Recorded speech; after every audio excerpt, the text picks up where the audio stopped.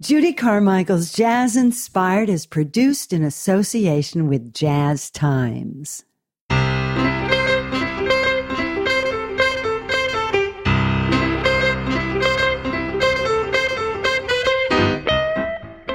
Stage, film, and television actor Bruce McGill first came to fame as the motorcycle-riding bad boy character D-Day in National Lampoon's Animal House. McGill's rugged looks led to more tough guy roles, but also to a wide range of everything from Shakespeare to voice acting on Family Guy to long runs on MacGyver, Shades of Blue, and Rizzoli and Isles. Bruce McGill is an accomplished musician and golfer as well, and has used these skills to enhance or influence his take on multiple characters through the years, most notably playing golf great Walter Hagen in the film The Legend of Badger Vance. Bruce and I met on Crystal Symphony on a Hollywood-themed cruise, where I was to play a concert and Bruce to lecture about his long film career. One thing led to another, and the following conversation was recorded in June 2019.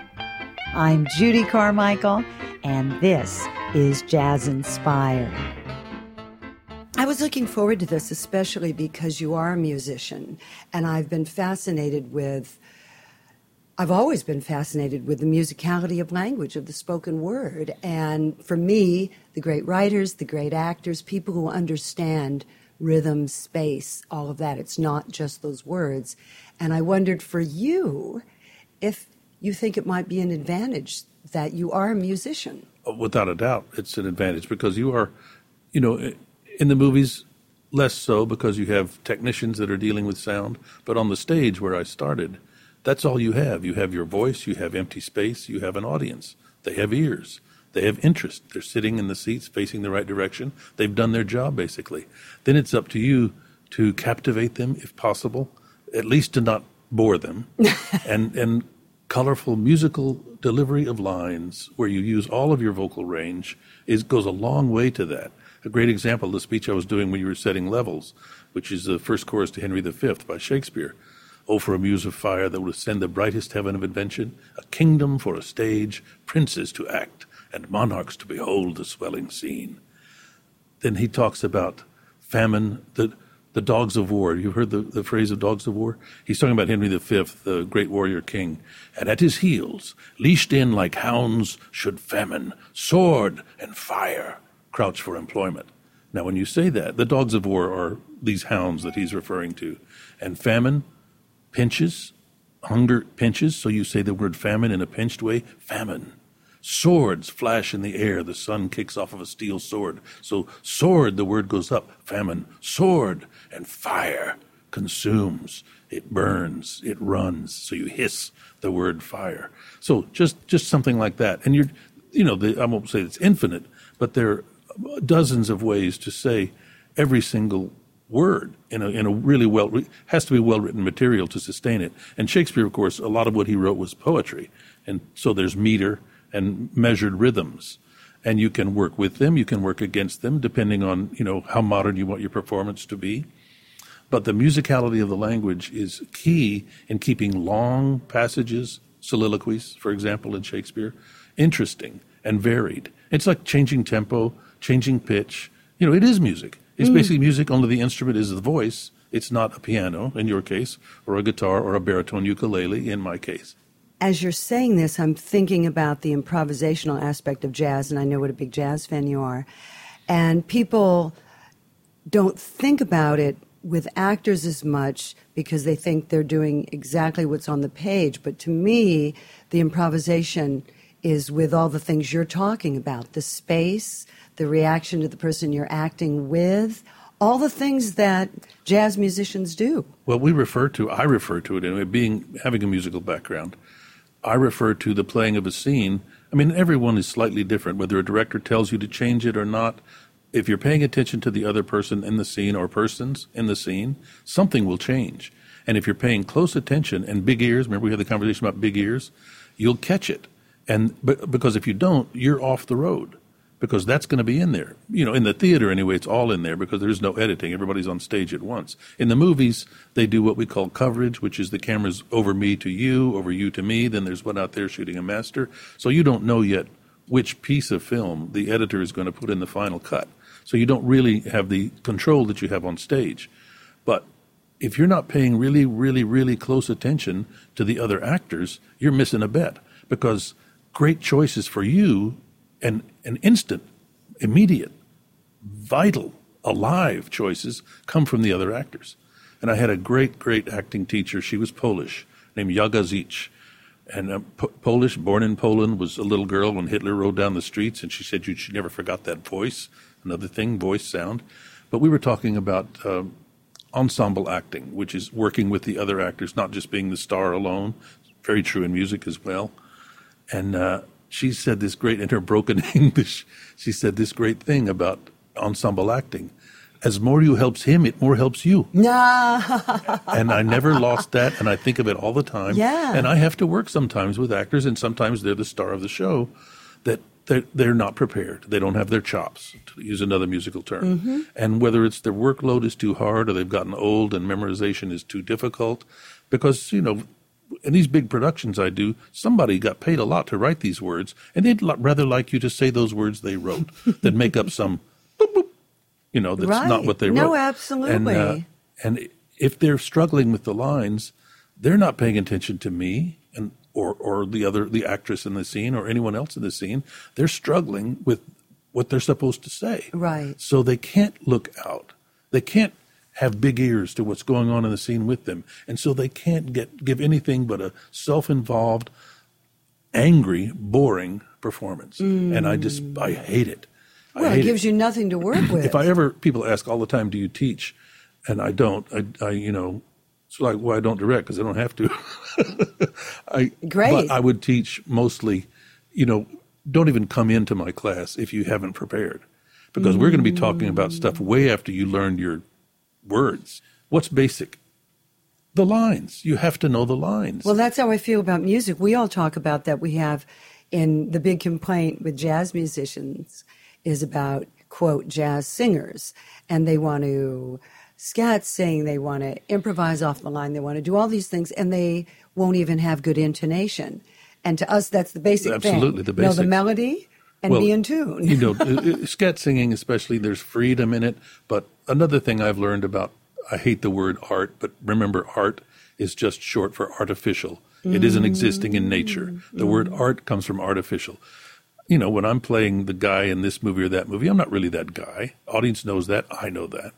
But in art, the only way you can be really free is to know exactly your boundaries. Because if you don't exactly know your boundaries, you're wondering about your boundaries. If you know 100% your boundaries, you can fly like an eagle. You don't get to instruct anything around here. This is not North Carolina, not South Carolina, nor Kentucky.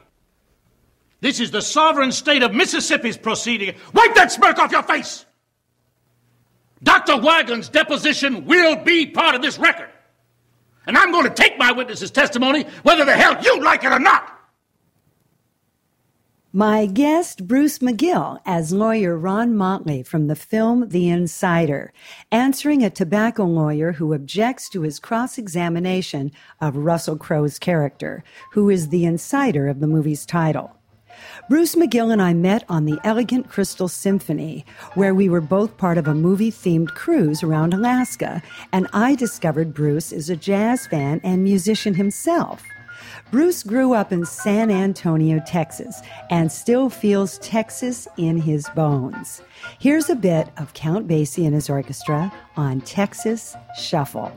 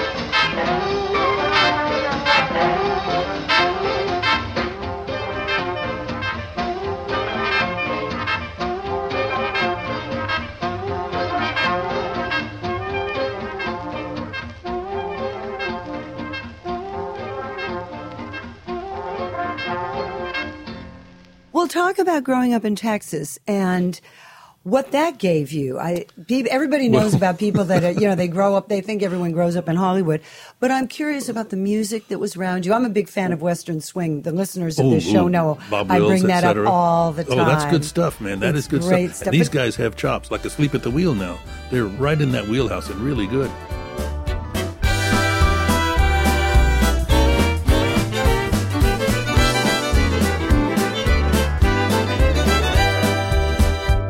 I was born in Louisiana, down on the Ohio, raised on shrimps and catfish, Mammy's good gumbo. I got the rambling fever, said goodbye to Ma and Pa. Crossed that old Red River, this is what I saw. I saw miles and miles of Texas, all the stars up in the sky. I saw miles and miles of Texas, gonna live here till I die.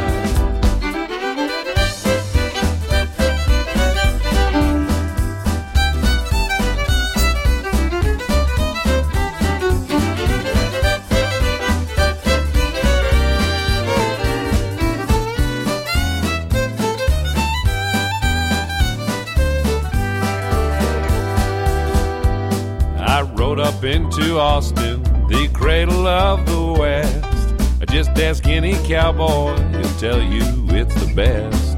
I met a Texas beauty, I got friendly with her pa. I looked into her big blue eyes, and this is what I saw. I saw miles and miles of Texas, all the stars up in the sky. I saw miles and miles of Texas, gonna live here till I die.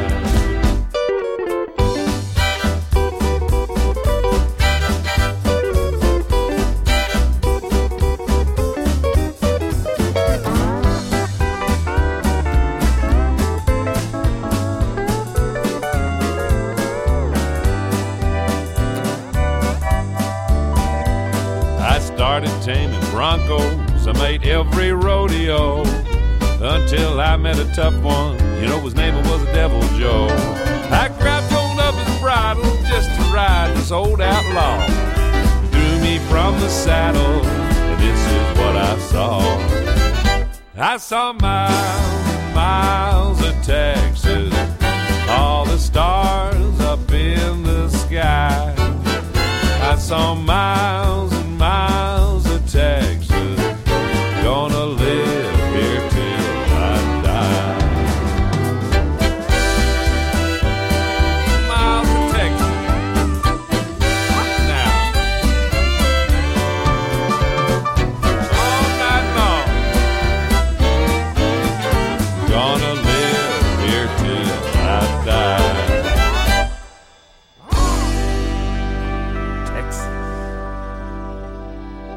My guest is actor Bruce McGill. I'm Judy Carmichael, and this is Jazz Inspired.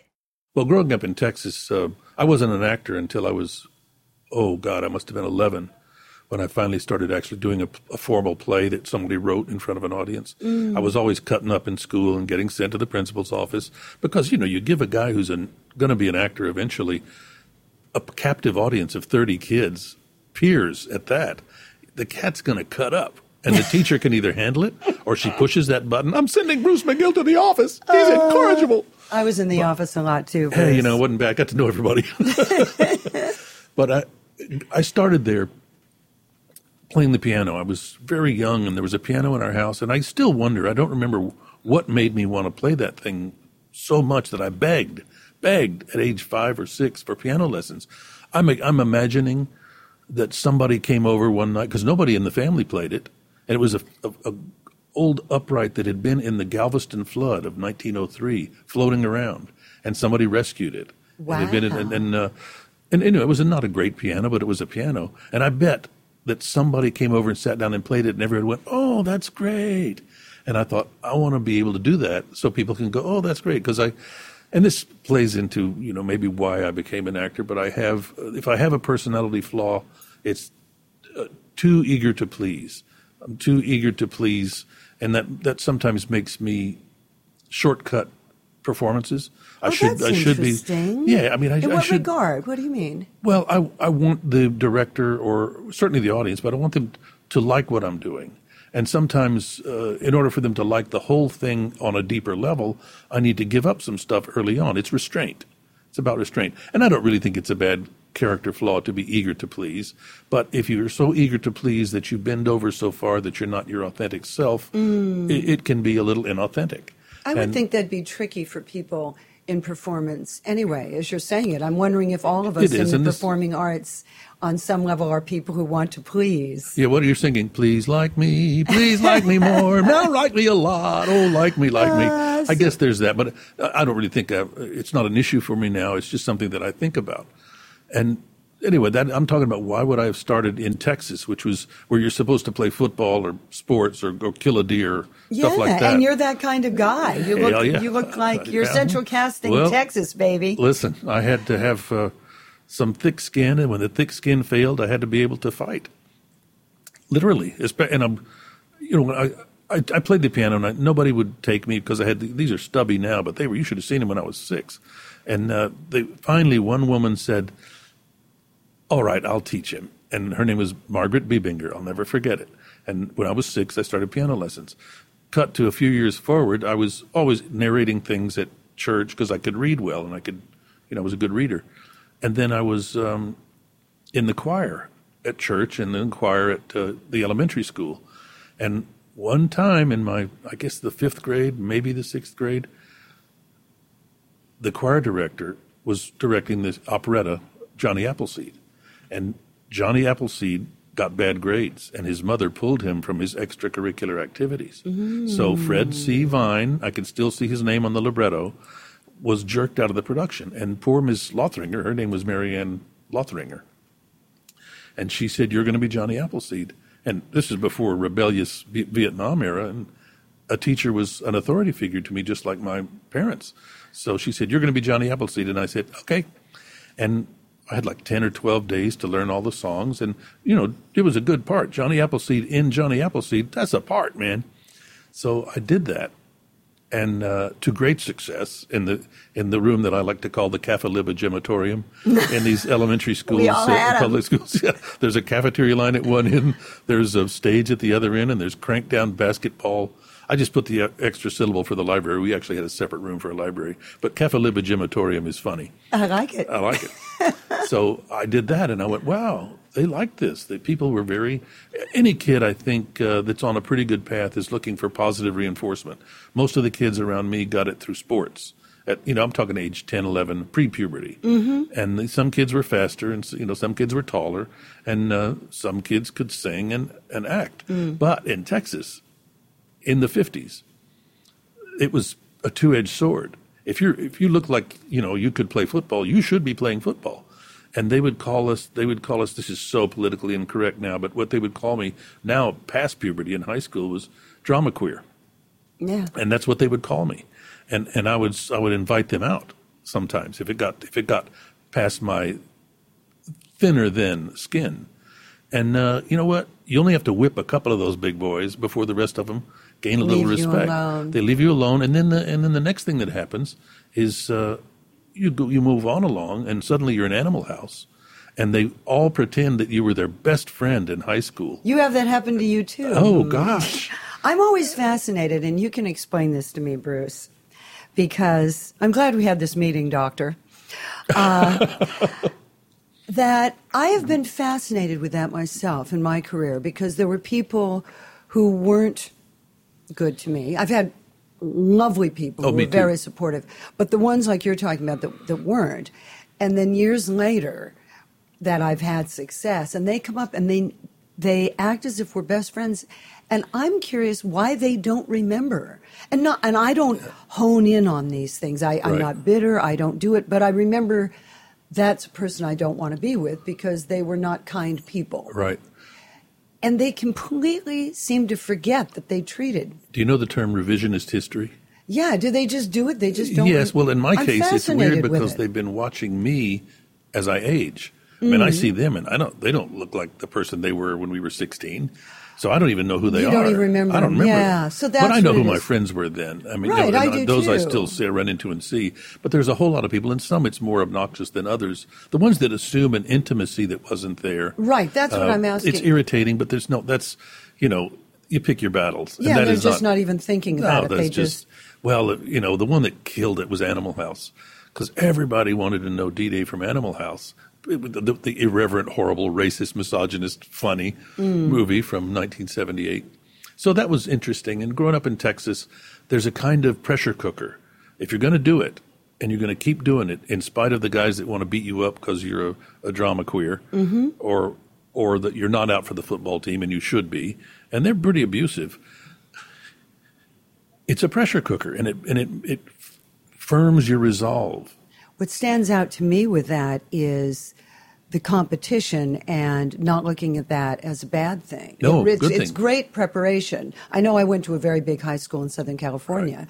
so I was already in a big pond. Yeah, So I I think it's looked really at the useful. world that way. It was very useful because I knew nothing would be easy. I knew there'd always be a lot of people going for whatever I was going to choose to go for. And that's what I'm getting from you, this competitive attitude that firmed your resolve, because a lot of people don't think, they'll think, oh, that person was lucky, or it was this, or it was that, but it is the environment you grow up in, what the opportunities are there, and your resolve to take them, your awareness, your dedication, your drive, all those things, but it's still the environment. That's one of the big and parts it's good of it. to recognize early that there are a lot of talented people.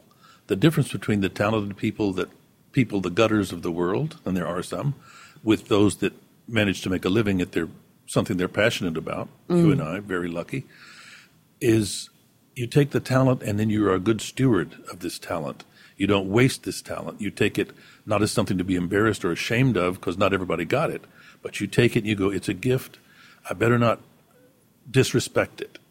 And from that, I mean, that is like an inner machine for discipline. Then I get past that and I get to the University of Texas, which at the time I was there was a very professional, capable acting school. It was really good. And you competed for everything in Texas. You competed at football, you competed at baseball, you competed at acting. In high school, they had interscholastic league where you really went to speech contests and you fought it out for trophies by, your interpretation of a Shakespeare speech or whatever. So I think people ask me a lot, why are there so many actors from Texas? A, it's very big. B, there's a lot to express. It's kind of got its own character. It was a republic. It and the Kingdom of Hawaii were the only states that were their own entities politically before they joined the Union. So there's a little of that Texas pride, and it covers such geography. That people say, what's a Texas accent? And I'm from San Antonio. In San Antonio, a Texas accent is kind of like this, because it's muy mexicana allá, que habla solo español. And then West Texas is a different kind of twang over, and things are slow. And that's what everybody thinks is all of Texas. And Well, they it's don't just realize. it's varied. It's like an English accent. It's a small country, but there are A lot of so many accents. different accents. Oh, Mr. Fiddlin' Man, please strike up the band and play that Texas Playboy rag. There's no rhythm around that rides right on down like that Texas Playboy rag. So carry me back to Texas beneath the Lone Star flag. Carry me back to Texas with that Texas Playboy rag.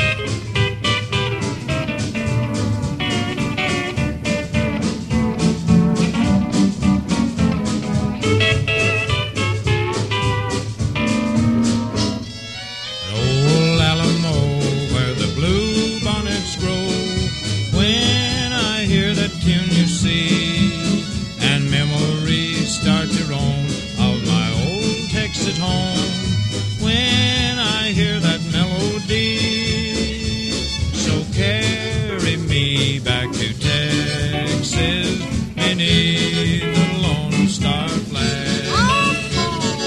Carry me back to Texas with that Texas Playboy rag.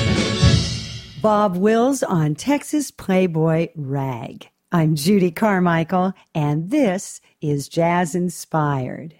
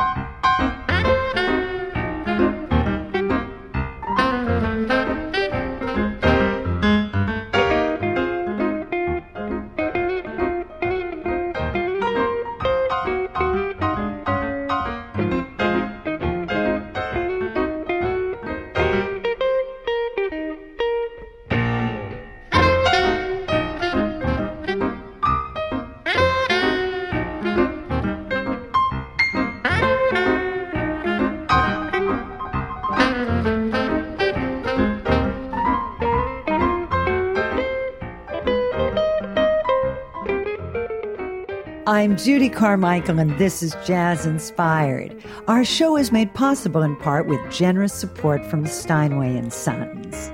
For a schedule of upcoming programs, visit our website at jazzinspired.com. You can listen to podcasts of Jazz Inspired on iTunes or wherever you get your podcasts, and email us at info@jazzinspired.com or visit us on Facebook and Twitter at Stride Queen.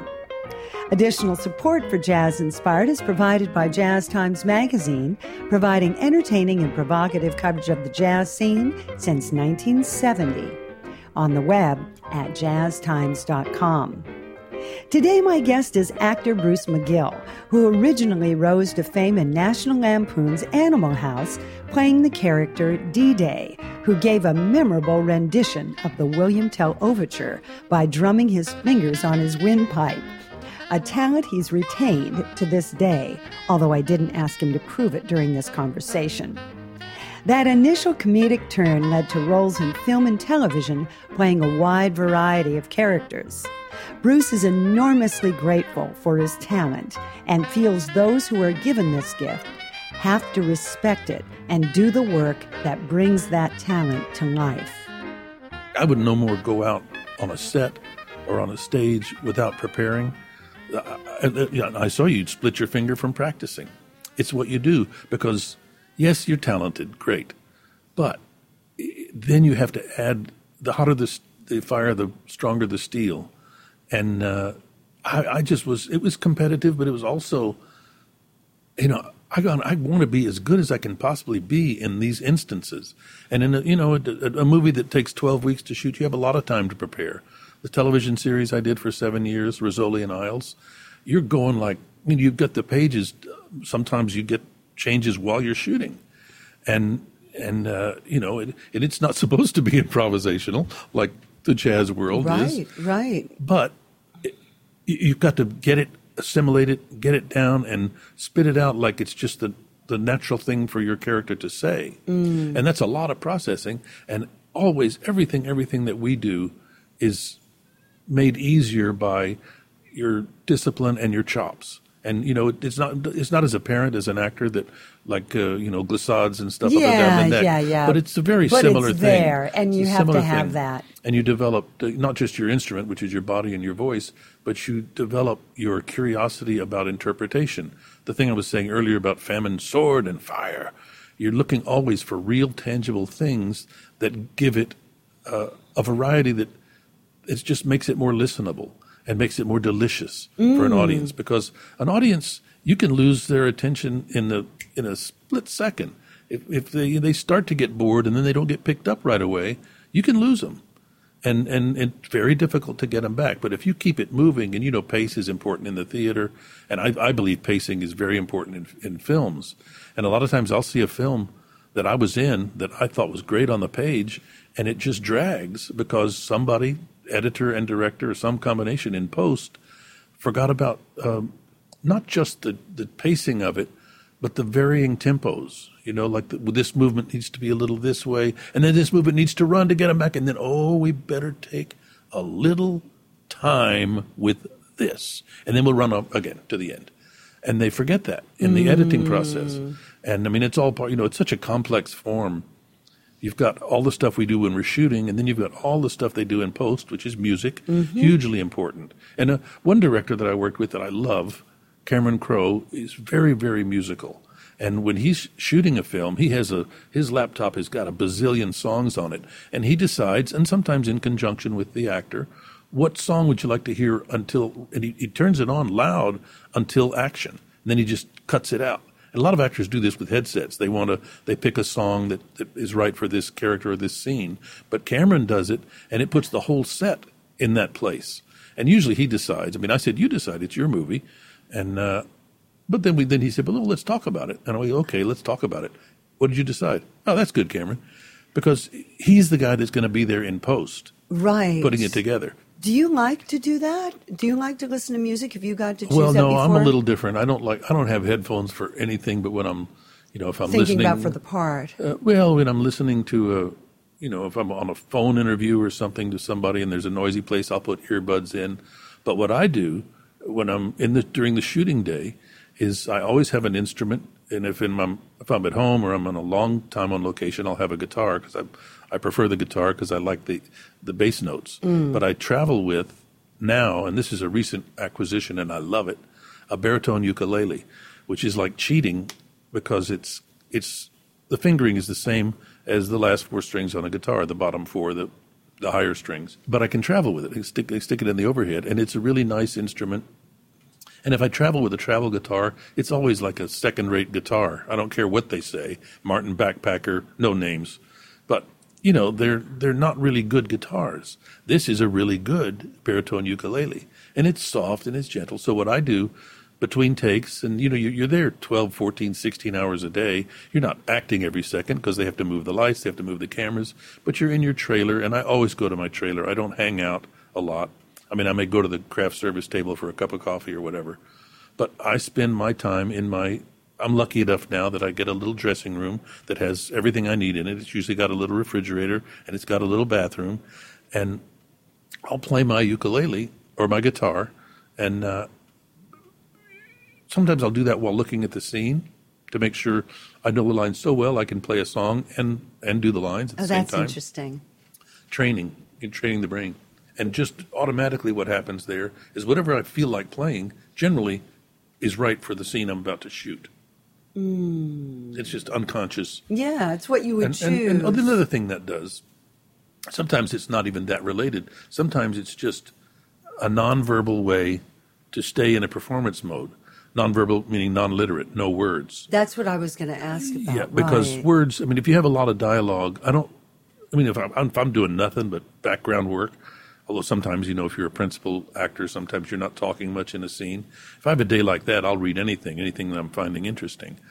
But if I have a lot of lines, I play the guitar instrumental, and it keeps my performance motor idling because there's something interpretive about that. However I play it, and I play, since I don't trade on it, I play whatever I play, however I want to play it at the time. And so that keeps the motor running. And then when they say, okay, we're ready for you, my literal mind, my verbal mind, my word mind is uncluttered. But my performance motor is... You and I were talking a couple of days ago about enjoying a certain artistic endeavor that's not professional and how important that is. And for me...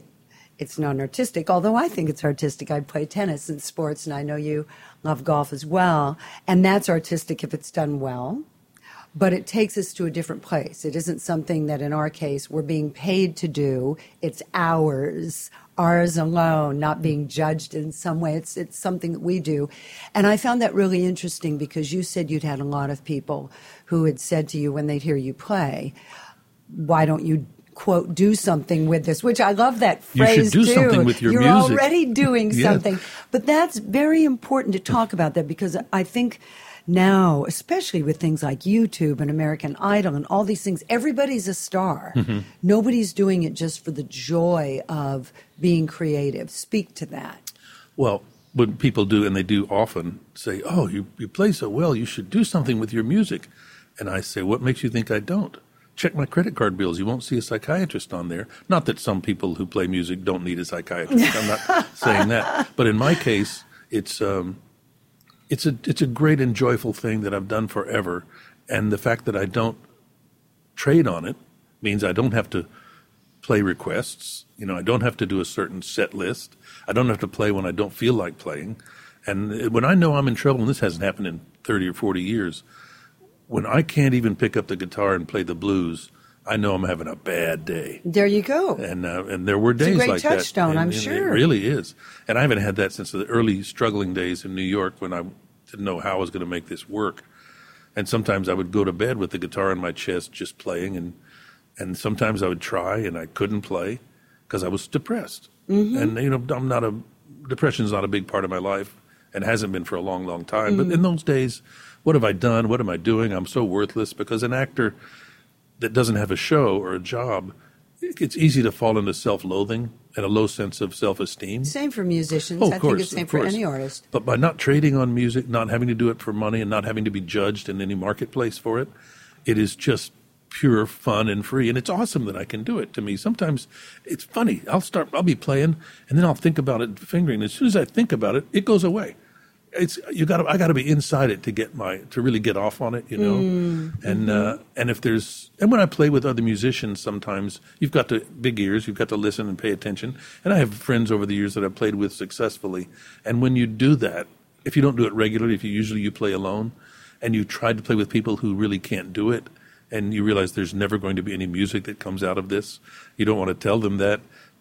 We can't play together. Why? Because you suck. You can't do that. So you just make a note to self, don't have a jam session with this guy again. That's funny. But a friend that I played with a lot, it was joyful. And he was also a really great harmony singer. And I don't have that gift. He was really good. And we would sing whatever we would sing. And he would know when to add a little line of harmony and when not to harmonize. And meanwhile, we're both playing instruments. And boy, that was great stuff. And we were drinking tequila, which made it super great stuff.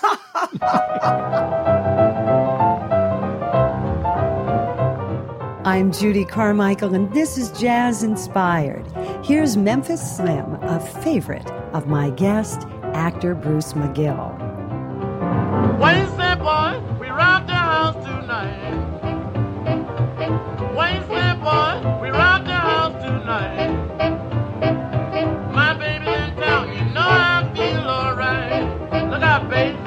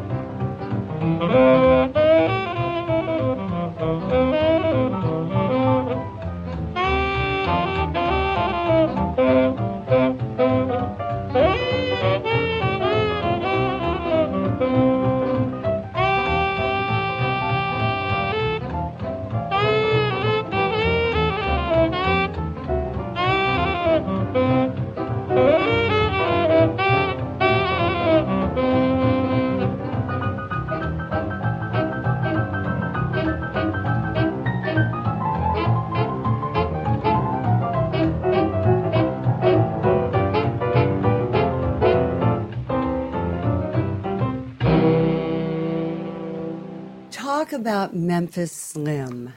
Yeah, Memphis Slim was I started out playing classical piano, didn't like it, didn't want to do it. I like to listen to, Gershwin music was great. And then I heard Memphis Slim, and I said, I got to figure out how to do that, because I loved it. I loved the runs, and I loved that it had the rhythm, and it had the bass, and it had it just was great. So I listened to a lot of Memphis Slim and sort of copied him. And it was awesome, still awesome.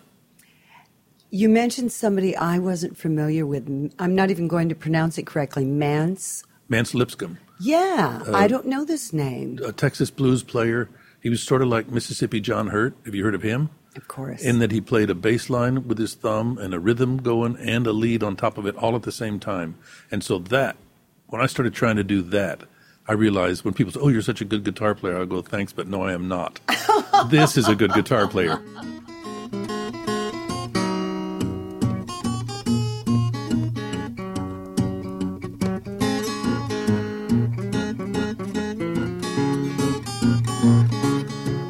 I lay down laughing, people, and woke up crying. Thought about my baby, couldn't hardly get her off my mind. Ever wake up in a big bed by yourself, looking for your girl, and she had done disappeared. My best girl, she quit me, didn't even shake my hand. But that's alright, someday you will understand.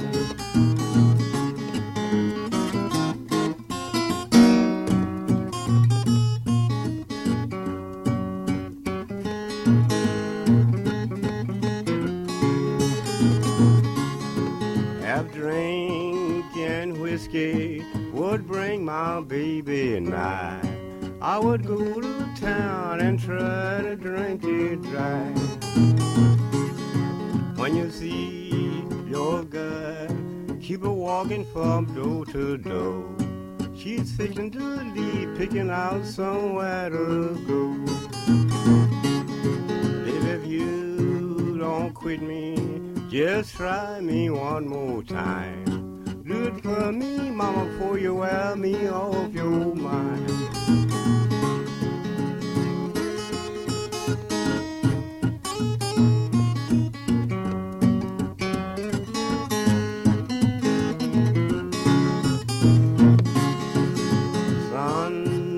Shine in your back door someday, and you can see how you treated me.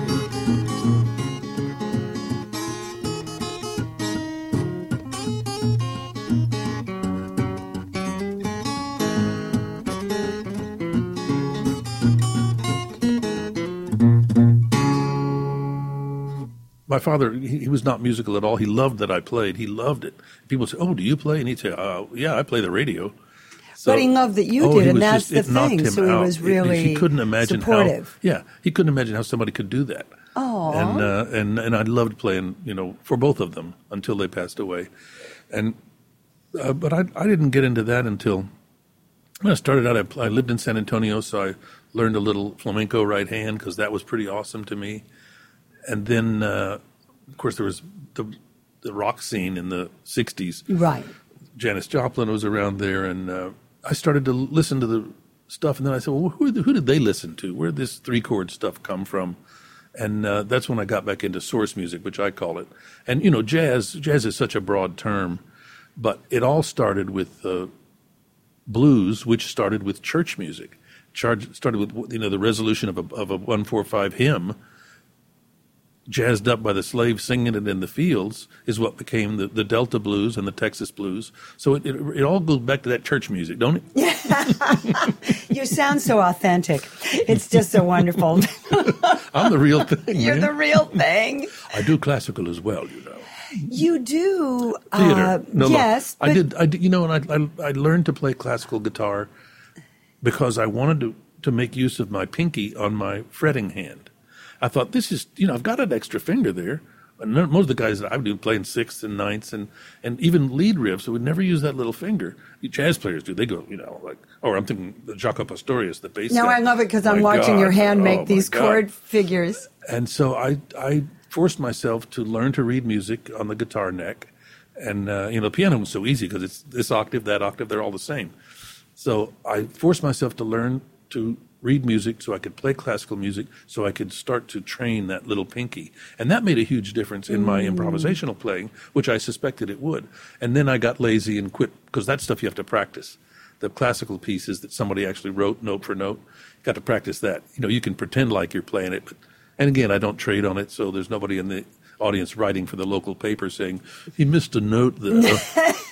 So I'm a really indulgent musician, but it's meant huge to my life. But you're having so much fun with it. I know so many amateur musicians who are happier than the professionals I know, because the world, especially for jazz, it's just very difficult. It's very difficult. And the real challenge, I think, that people don't think about, and it's true with acting as well, I think, is to stay inspired and not get discouraged, to have those moments that you're discouraged, but to know, I always say, know the person you're going to call, because it has to be a particular person. It can't just be anybody. You can't just be saying because they don't understand or something and say, I'm having one of those moments, and they talk you off the ledge. Right, yeah. And they keep you not just feeling good, but inspired to keep finding something new, which I'm curious for you, because I think, this may be an ignorant thing to say, because people always sort of, the fantasy is being the lead actor. But I think when you're a character actor, you have so much material that's juicy and interesting and different. Well, and you also have, in the leading man category, in a buddy picture, there's two. Most of the time, there's one. And the world of the character actor is vast. There's at least 4 or 5 decent parts that they might pay you to play. And my mission statement when I set out, because I actually love the process, I love the kind of storytelling you get with multiple people playing different roles in front of an audience.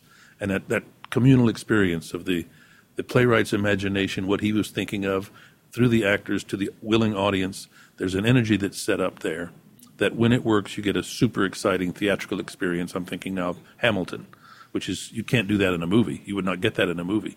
But I've always loved that. And so when I started out and I realized, okay, I'm going to be a pro, this is going to be tough to make. In San Antonio, Texas, nobody in my family's in the business. How am I going to make a living doing this? And I would have been content with a relatively paltry living at that time, because my passion was so great. And I thought, okay, what do you really want? And I said, okay, I want to do this at a high level for a very long time. And this is now, I'm old, and that's come to pass. I'm not done. I mean, I have stuff in the can, and I can't wait to find out what I do next. But I have done it at a high level for a very long time, which is, I get that, and I don't even think about it that way, but I get that question a lot. How do you get a career like that? And different answers to different people. Sometimes they answer their own question. If it's another actor, and I'm thinking of a very specific actress now, and she said, how do you get a career like that? And then she answered her own question. She said, you pass on the money, don't you? Yeah. And I went, yes, sometimes you do. Yeah, you just keep going. You keep going, and there's different reasons to take a part. There's, of course, when you have no money, money is important. But if you're comfortable, money is less important. The role is always important, which is also the material. Where does it shoot? Who am I going to work with?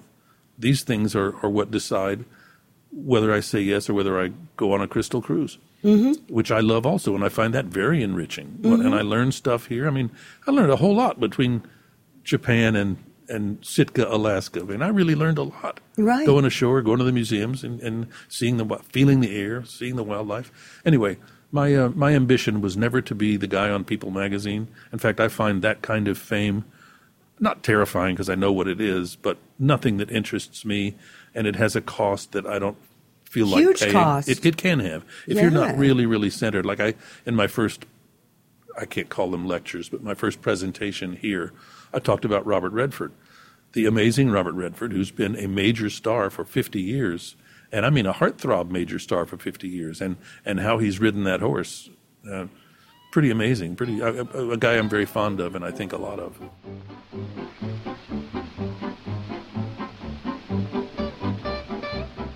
I'm Judy Carmichael, and this is Jazz Inspired. My guest is actor Bruce McGill. Bruce is also a musician and feels playing music feeds his creativity and gives him a wonderful respite from his acting work. Here's one of his favorite sources of inspiration, guitarist Django Reinhardt.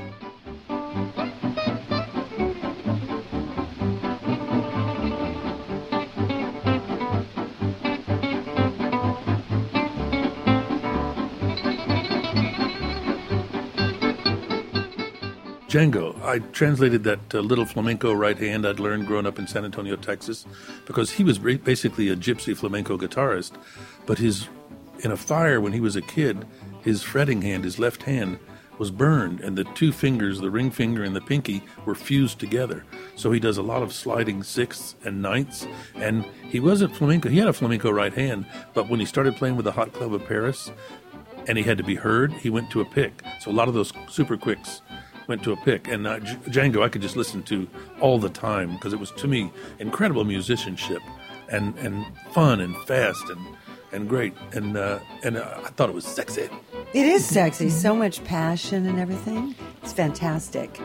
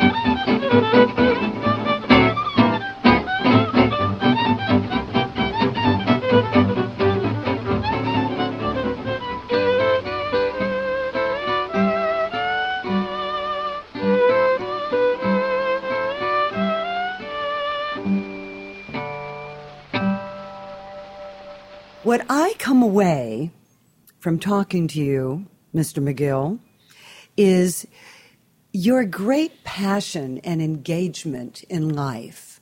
And I just love that. Another, do you know Blythe Danner? I knew her a long time ago. I don't know her well. She's a pal of mine. And she once, and one of the nicest things I ever had anyone say is she said that she loved that I attacked life. Eat it up. And I feel you attack life. Here's a great line for you from George Bernard Shaw. What is life but a series of inspired follies? The difficulty is to find them to do. Oh, that's fantastic. Thank you for that. Thank you for you, and thank you for taking the time. And everybody go out and eat life. It's good. Just in case there's no reincarnation. Maybe there's only one run. We better take advantage of it. Exactly. Thank you. My pleasure. You've been listening to my conversation with actor Bruce McGill. I hope you'll join me here next time when I talk with another celebrated creative person about how jazz has inspired their life and work. I'm Judy Carmichael, the host and producer of Jazz Inspired. My production engineer is Curtis Heidoff. You can listen to Jazz Inspired on all the usual podcast platforms or at jazzinspired.com. Our opening music was Airmail Special, and the mid-break music is a smooth one from my CD, High on Fats and Other Stuff. The closing music is Old Fashioned Love from my CD Trio. I'm on piano with Mike Hashem on sax and Chris Flory on guitar. Judy Carmichael's Jazz Inspired is made possible with generous support from our listeners and from Steinway & Sons. Additional support is provided by Paige at 63 Main in Sag Harbor, New York, serving organic microgreens and vegetables grown on their own energy-efficient indoor and outdoor aquaponic farms. Better taste, happier planet. Visit Paige at 63 Main at opentable.com. For a schedule of upcoming programs, to sign up for our email newsletter, or to find out how you can personally support Jazz Inspired, visit our website at jazzinspired.com. You can email us at info@jazzinspired.com or visit us on Facebook, Instagram, and Twitter at Stride Queen. For more information, visit judycarmichael.com or jazzinspired.com.